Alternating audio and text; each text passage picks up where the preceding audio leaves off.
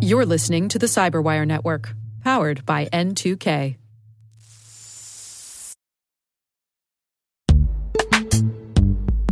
And now a word from our sponsor, Netskope.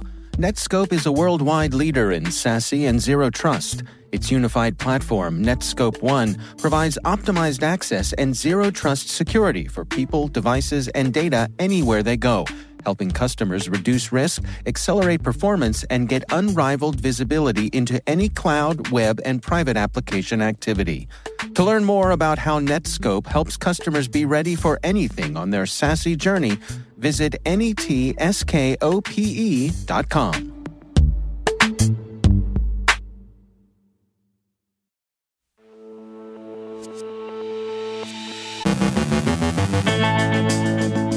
Primitive Bear is snuffling around Ukraine, and Russia may be preparing deepfake video. European ports and other logistical installations are under attack by ransomware. Daniel Prince from Lancaster University on safeguarding IoT in healthcare. Our guest is Chris Wysopal of Veracode with research on increases in automation and componentization in software development. And a Chinese APT is said to be exploiting a Zimbra webmail cross-site scripting 0-day, so users beware.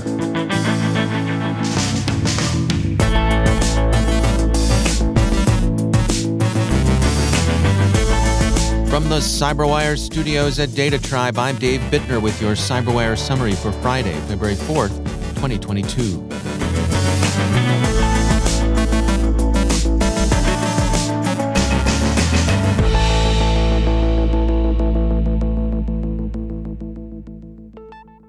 We open again with some notes on Russia's pressure on Ukraine and its implication for cyberspace.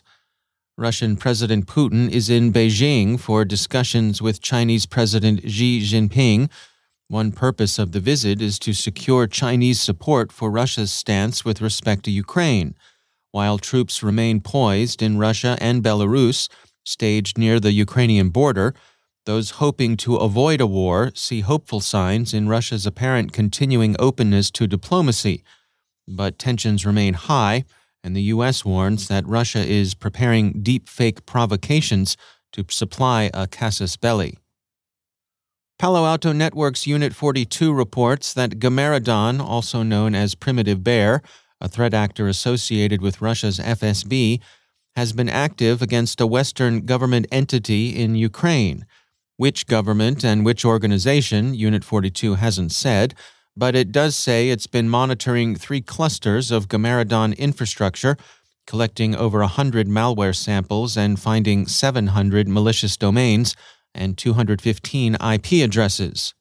Unit 42 writes, quote, "Monitoring these clusters, we observed an attempt to compromise a Western government entity in Ukraine on January 19, 2022. We have also identified potential malware testing activity and reuse of historical techniques involving open-source virtual network computing software." The campaign they observed relied on phishing for its initial access, and the fish bait was the familiar and surprisingly anodyne bogus job ad. The 3 infrastructure clusters Unit 42 observed it characterizes as Gamaredon Downloader Infrastructure, Cluster 1, File Stealer, Cluster 2, and Pteranodon, Cluster 3, and it cautions that there are probably other so far undiscovered clusters in use. The FSB's attentions to Ukraine are nothing new and are likely to continue. Unit 42 says, quote, "Gamaredon has been targeting Ukrainian victims for almost a decade.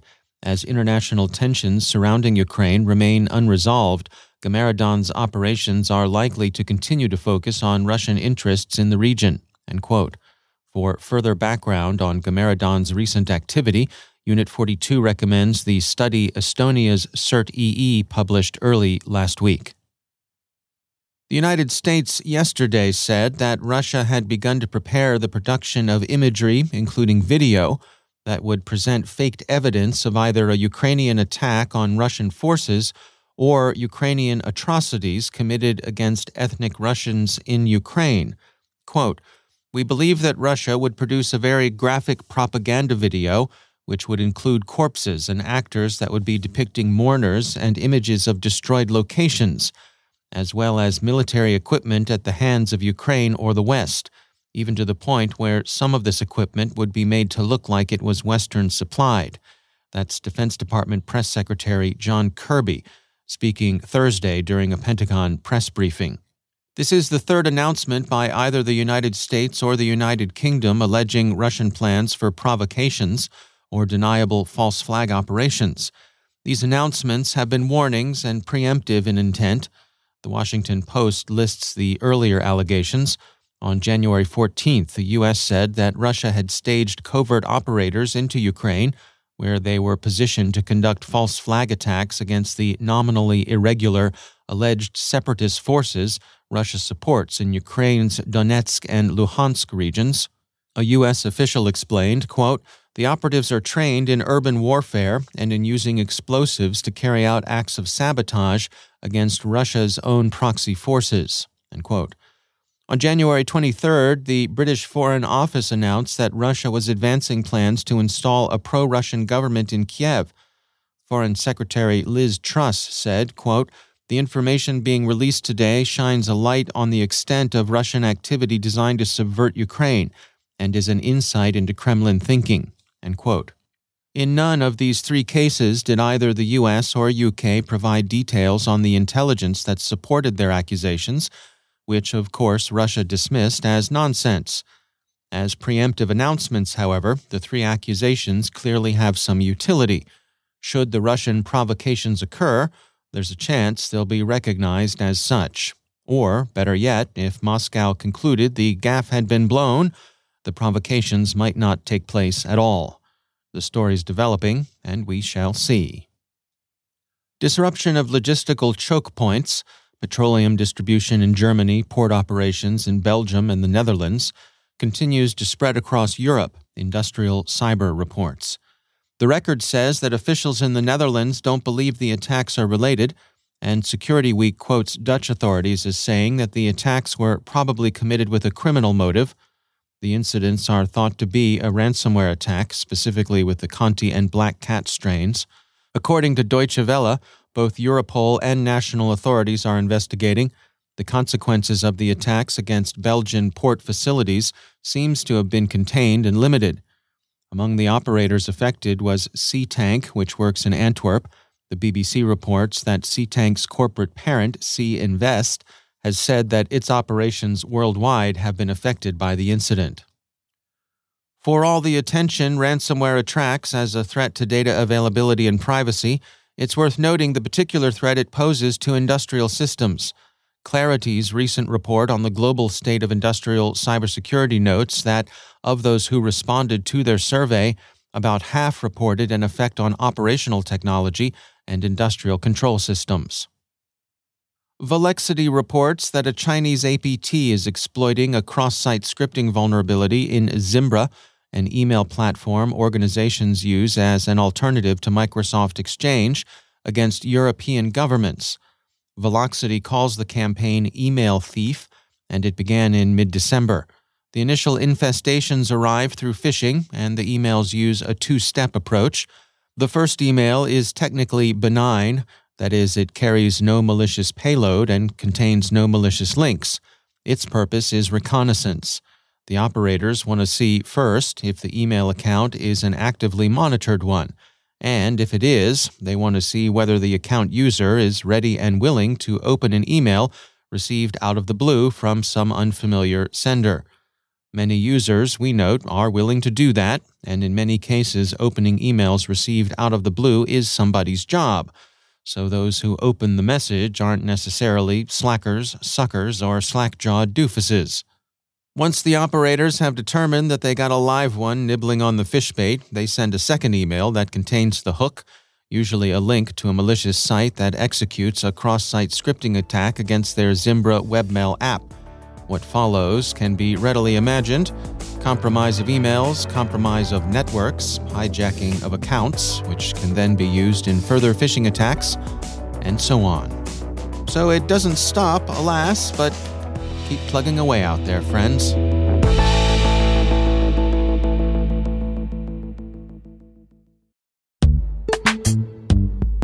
Every day, your IAM tech debt grows. Your multi-generational services struggle to work together. Building an identity fabric can fix this. It makes all your identity tooling stronger and allows you to connect any app to any service you want to use, with zero coding, zero maintenance, and zero app downtime. Strata's identity orchestration platform separates the identity logic from your applications, so you can optimize existing IAM tools and manage them in a single control plane. Now, every vendor, standard, and architecture work together.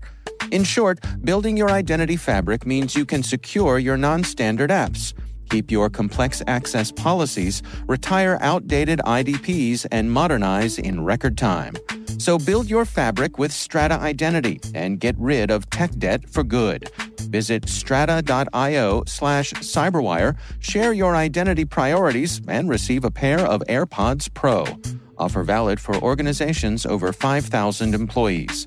Connect today at strata.io/cyberwire.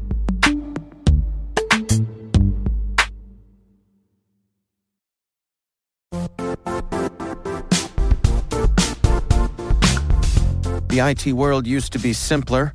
You only had to secure and manage environments that you controlled. Then came new technologies and new ways to work. Now, employees, apps, and networks are everywhere.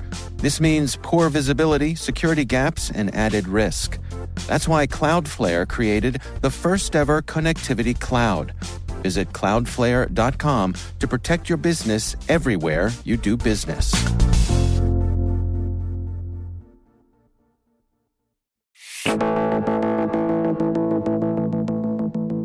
AppSec firm Veracode recently released their yearly State of Software Security report, tracking trends they see in their customers to see how application development processes are changing. Chris Wysopal is Chief Technology Officer at Veracode. So we looked at all the applications over a 13-month period. This was 310,000 applications. And it included over 5 million scans of those applications. So the average was scanned 6 times, but we know that some apps are scanned daily and some are scanned yearly. But we looked at the makeup of those applications to understand how are application development trends changing. And what we saw was the apps are getting smaller and the development process is getting more automated. Some of these findings, if you split apps into small, medium, and large, we saw 143% growth of small applications. If you split the way people are invoking a testing service, are they manually doing this through a web interface? Are they doing it through an API? We saw there's 133% growth of the API method. So these things tell us apps are getting more componentized, more microservice-oriented, and development pipelines are getting more automated. And what do you suppose is driving this trend? Yeah, so I think it really is, it's 2 trends, right? It's the trend towards DevOps, which is, any manual step in the process is sort of deemed a bug that needs to be fixed, and automation be put in place of manual processes to make things more repeatable, more reliable, and of course, faster. So I think that's one major trend. The other one is the cloud native application trend. Cloud native applications are just built out of smaller executable code chunks called microservices with APIs on them, rather than the traditional data center application was more of a 3-tier architecture. So we see that the fact that apps are shrinking, we're assuming that those apps are becoming more componentized and more microservice oriented. What, if any, are the security implications of things heading in this direction? Yeah, so one implication is a growing attack surface, because all these microservices now have APIs on them, which require input validation, authorization, and authentication. That connection needs to be encrypted. When you break up a monolithic application where everything is running in one process into many different microservices, now you got to think about you have more attack surfaces, more edges that people can interact with your code from. And so that has to be thought through. It could be a negative unless you take care of it. and have a consistent approach for building these microservices and securing them, it can be a positive. It's definitely a positive to see automation of security testing. Anything that is automated can be done like for every code deployment or perhaps every code change.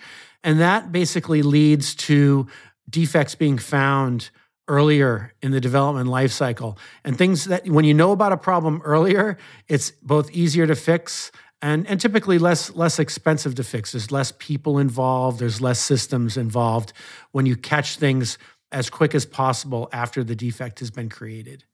Well, based on the information that you've gathered here, what are your recommendations for folks in the security side of the house? Should they be making some adjustments here with this reality? Yeah, so I think the trend towards microservices is something that your development teams are going to want to do. It's just a more reliable and more efficient way to build applications, especially when you have that cloud native infrastructure. So that's something that you're going to just have to adjust to. But I think the thing that security teams can do is make sure they leverage all that automation that their development teams have built in their CI/CD pipeline, and make sure that any security testing they're doing that is automated can be integrated in the right places in that CI/CD pipeline.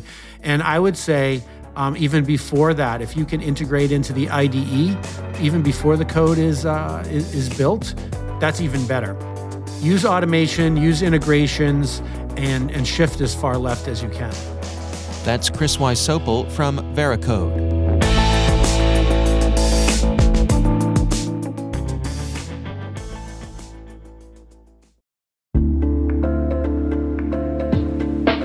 Are lengthy security reviews pulling attention away from your security program? With the largest network of trust centers, Vanta can help you streamline security reviews to win customer trust, save time, and close deals fast. Proactively demonstrate security by showcasing key resources like your SOC 2 or ISO 27001, and provide real-time evidence for passing controls. And when a security questionnaire is required, Vanta takes the first pass for you. Visit vanta.com/cyber to take a self-serve tour. That's vanta.com/cyber.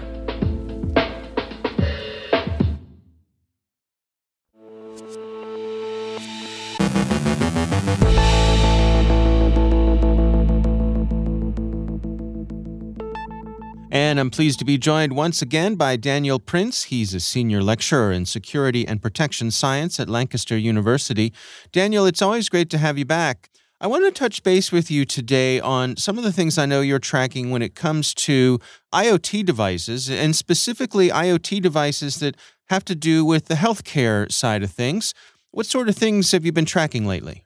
So we've recently started a project here at Lancaster University to look at how can we improve the security in developing health IoT devices. And one of the challenges that we've come across, like many IoT and industrial control system kind of environments, is this balance between safety and security and the tensions between the two. And one of the things that we've been looking at is how do we actually help developers really develop a good understanding of that balance for the products they're developing and the user and the communities they're trying to serve. And we've developed this concept of safeguarding, and it's this idea that you can really use security as a protection mechanism for the safety aspects of your product. And it sounds very obvious up front, but this idea of security as a safeguarding mechanism and using that as a tool to help developers understand the kind of features that they need to have in their health IoT products is something that we're really working to develop interventions on. Can you walk us through the types of things that you're recommending here? What exactly are you laying out? So as part of the project, what we're trying to do is work with health IoT developers to get them to understand at a very early stage the types of threats that they might face from the attackers. So who are the attackers and why might they attack their system? And then from that, we're helping them to develop approaches to take a balanced view about where to put their constrained resources. We've seen a boom of health IoT products from very large companies, but a lot of very small startup companies coming along. And they've got what we call constrained developer resource. It might be 2-3 people. And so when you've got that limited resource, how do you actually allocate developing of new features for the consumer alongside developing the aspects of the system that need protection and develop this the safeguarding of the safety of the system, whether that be the data of the individual or more physical aspects, such as, thinking about a pacemaker, for example, is the classic cybersecurity scenario. So what we're trying to do is develop interventions and new approaches that the developers can really think about how to balance, the idea of developing new features to gain more commercial ground with the protective elements that protect the safety of the individuals using their products. Is part of this making the case that it's in their long-term interest to do so, that, despite the pressures to release the product, to ship the product, that in the long run, they're going to be better off if they're mindful of these things? Yeah, definitely. I mean, there's been quite a lot of work done on the economics of security in systems. And so people like Halvarian, building on the work of Halvarian, so Ross Anderson, Bruce Schneier, these have looked at the economics of cybersecurity. And, there's some really rational decisions around being first to market, getting the good features, making it easy for complementers to use your product, because that helps drive a monopoly within a particular sector.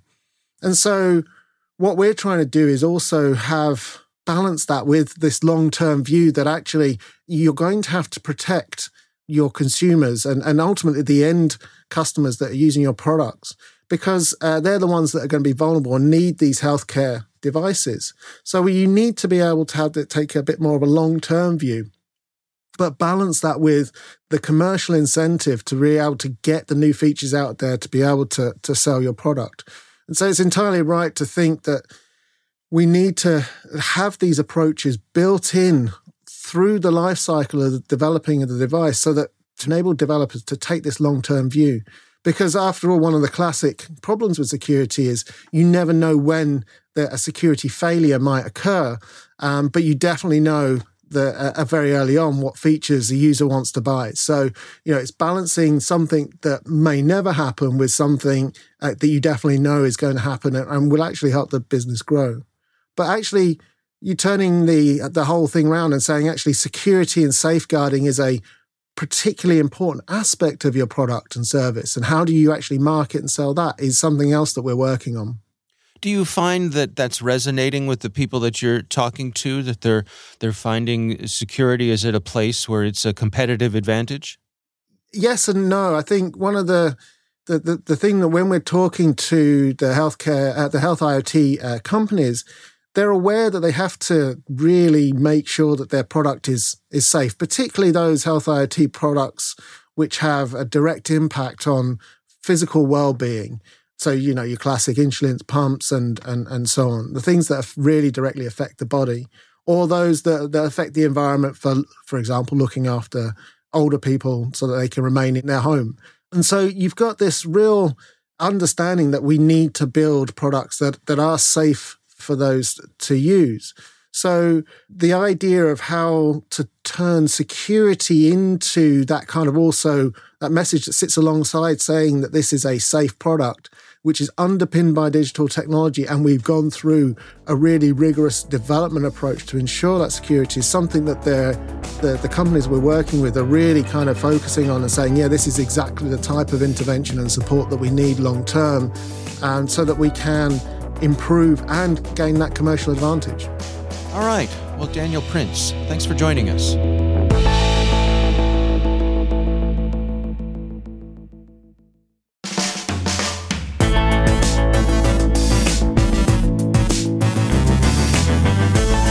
And that's the Cyberwire.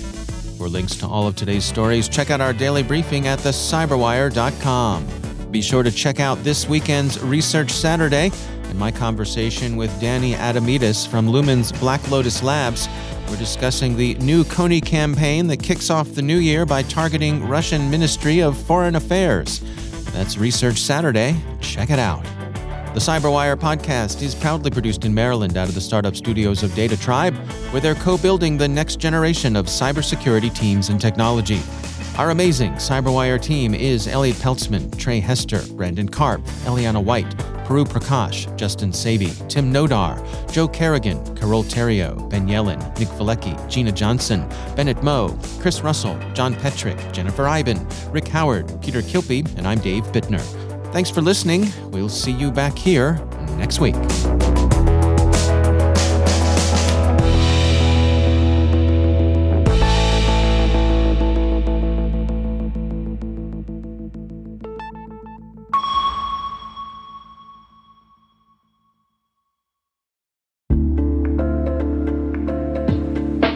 Hi, everybody. It's Maria Varmazes here, your host over at T-Minus Space Daily, and sometimes a guest on Hacking Humans, too. We here at N2K CyberWire work hard to bring you concise, intelligence-driven news and commentary, and we'd like to know how we're doing. Please take a few minutes to complete our audience survey and share your feedback to help us continue to grow and meet your needs. Visit cyberwire.com/survey. That's cyberwire.com/survey to get started. Thanks so much for your input as we reach for the stars. It means the universe to us.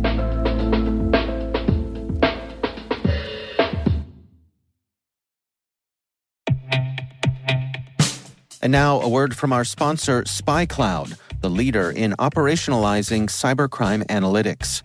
Traditional threat intelligence is a thing of the past. Cyber criminals are stealing vast amounts of credentials, session cookies, and financial data every day, and it's hard to keep up. SpyCloud is the trusted partner businesses turn to fully understand their darknet exposure risk and neutralize threats before it's too late.